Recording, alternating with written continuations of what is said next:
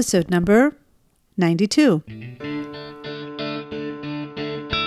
Welcome to the Getting Unstuck podcast, where you'll laugh, empathize, and learn how to turn your stuck spots into sources for energy and positive change. And now your host, the creator of the Stuck Method, Shira Taylor-Gura.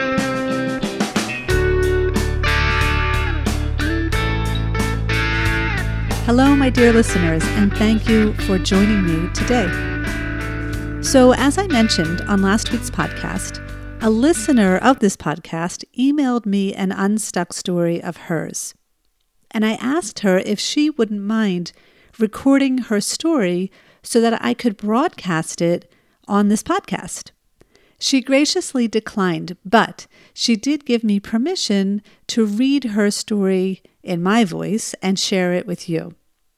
So I'm going to read her story now. But before I do, I would like to encourage you to share your unstuck stories with me. I will happily share them on this podcast, either in your recorded voice or in one that I would read. The purpose of this podcast is to inspire you to get unstuck in your life. And I do believe the more stories that listeners hear that aren't just my stories, the more they will continue to get inspired and recognize where they can get unstuck in their lives. Okay, so this story comes from Nurit, originally from Central Israel, and this is what she wrote. She called it Stuck on a Quesadilla. It began with a late day at work and ended up with my being stuck on a quesadilla. Let me tell you the story. I am a researcher, which means there are peaks of intensive work around periods of grant submission. It was one of those, and I'd just gotten feedback on a grant that I thought I'd submitted and seen the last of, which promised to keep me frantically busy for the next few days. So when I walked through the door of our home at about 9:15 p.m., I can't say I was in the world's best mood. I was tired and concerned about the grant and very hungry. I never have time to eat properly when I'm in one of those crazy work modes.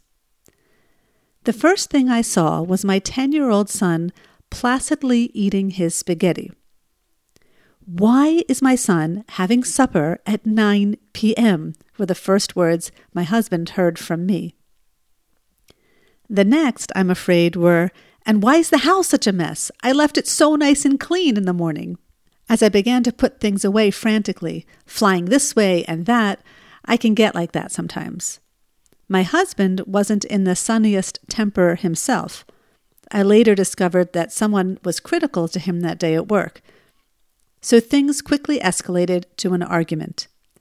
And I was arguing and tidying up and trying to pay attention to the kids and trying to decide on the best grant amendment strategy all at the same time. I remembered that what I really was very hungry. Food would be the best strategy. Checked in the pot. Not enough spaghetti left for me to fill up on. Oh well. Saw some tortillas in a pack, 2 slices of cheese, and made myself 2 nice cheese quesadillas, all ready to be grilled in a pan. Turned around, got the pan on the fire, turned for the quesadillas, and poof, they were gone. Where did those quesadillas disappear to?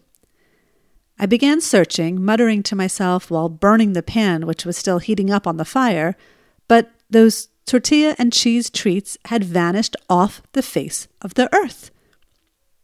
Now, to call me absent-minded is an understatement.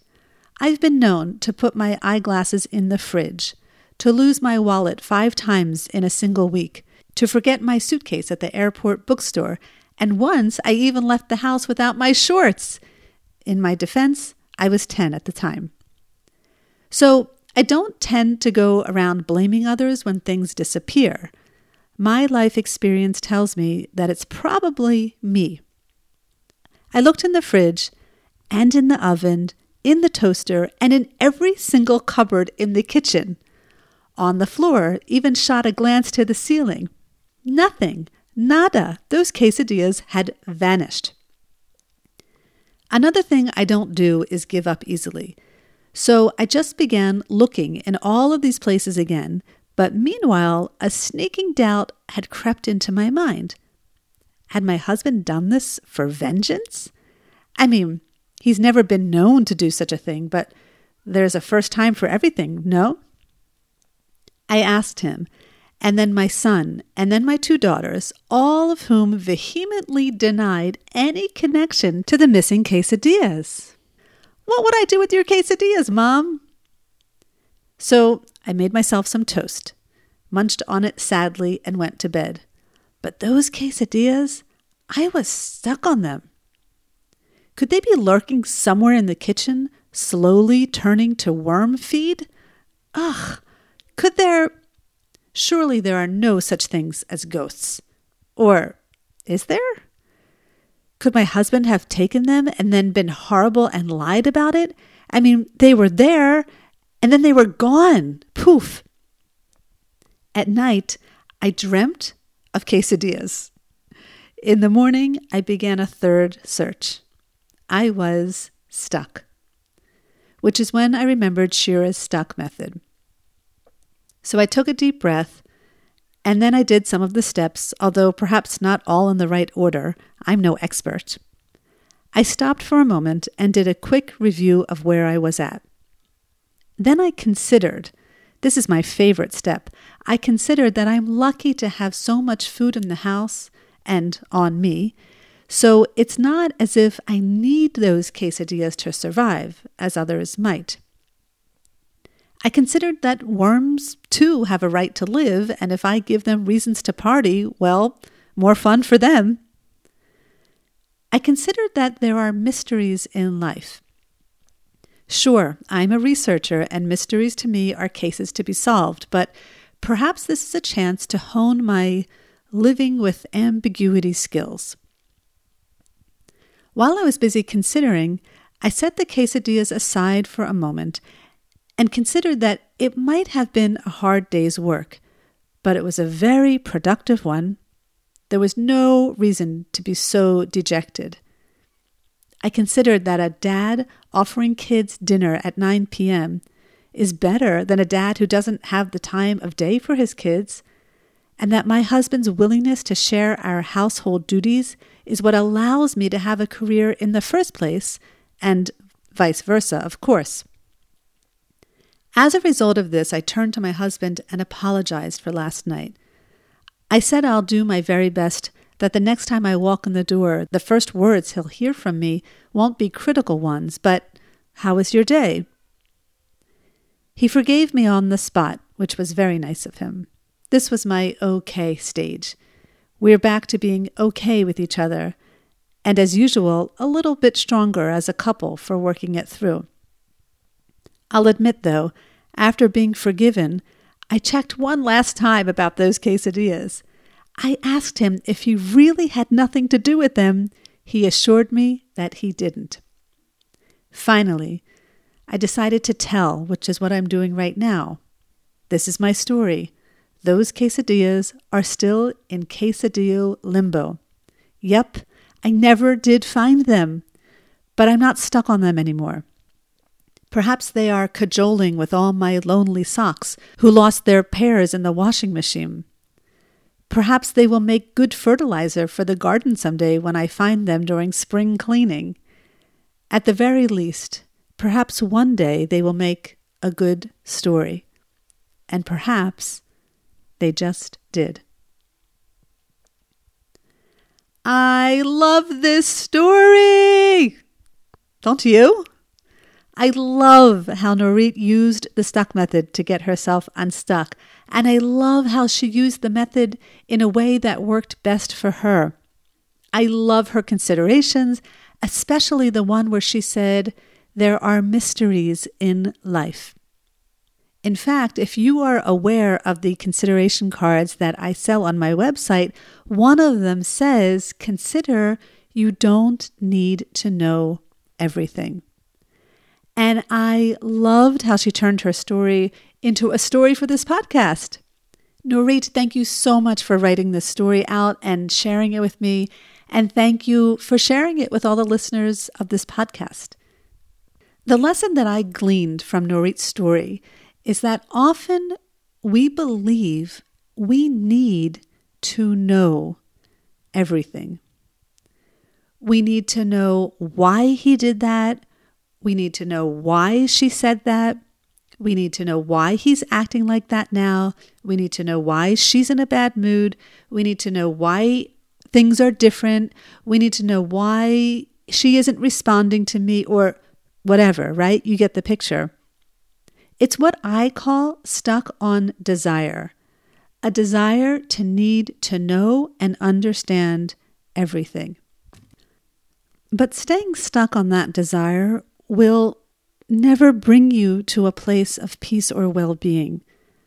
Staying stuck on desire may temporarily bring you to a glimmer of satisfaction, but believe me, it's not an everlasting kind of happiness kind of place. It's temporary. And sometimes considering that we don't need to know the answer and learning how to feel whole and complete without knowing the answer is oftentimes even more satisfying than finding out whatever it was that we needed to know in the first place. Because needing to know something is just the mind's way of grasping onto something that you believe will bring you peace, but it doesn't necessarily work out that way. In fact, most of the time, it doesn't even end that way at all. And so when we become more aware of that stuck on desire, and we investigate if we really need to know the answer, we can learn to become much more in control of our emotions because we learn how to manage our minds instead of having the mind manage us. And I think this is something really important to watch for.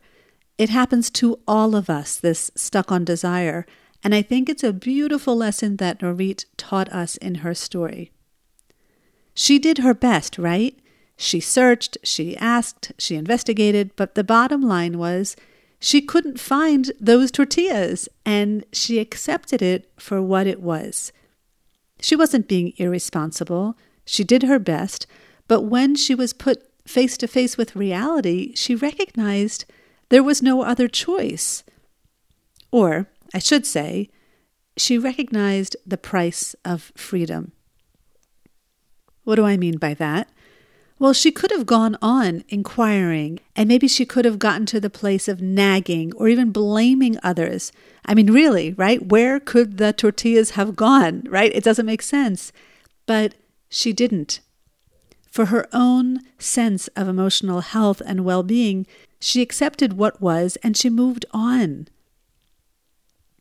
If she hadn't, she would stay in a place of pain and suffering. Can you see that? It's such a great lesson, such a great story, and Norit, thank you so much for sending that to me. So we are in the month of February now, if you're listening to this in real time, and those people who are on the journey with me will be journeying through the theme of love over the next 4 weeks. I personally am very excited about this, and I intend to share a story or two, or at the minimum, a summary of what our month has looked like. If you are interested to join this online group program, please visit me at shiragora.com/journey. Thank you so much for tuning in today, and as always, I look forward to getting unstuck with you.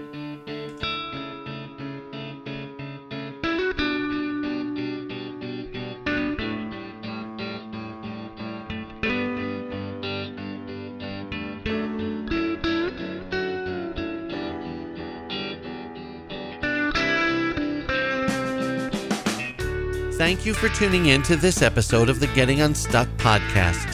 For more information on programs, workshops, and retreats, check out our website, www.shiragura.com.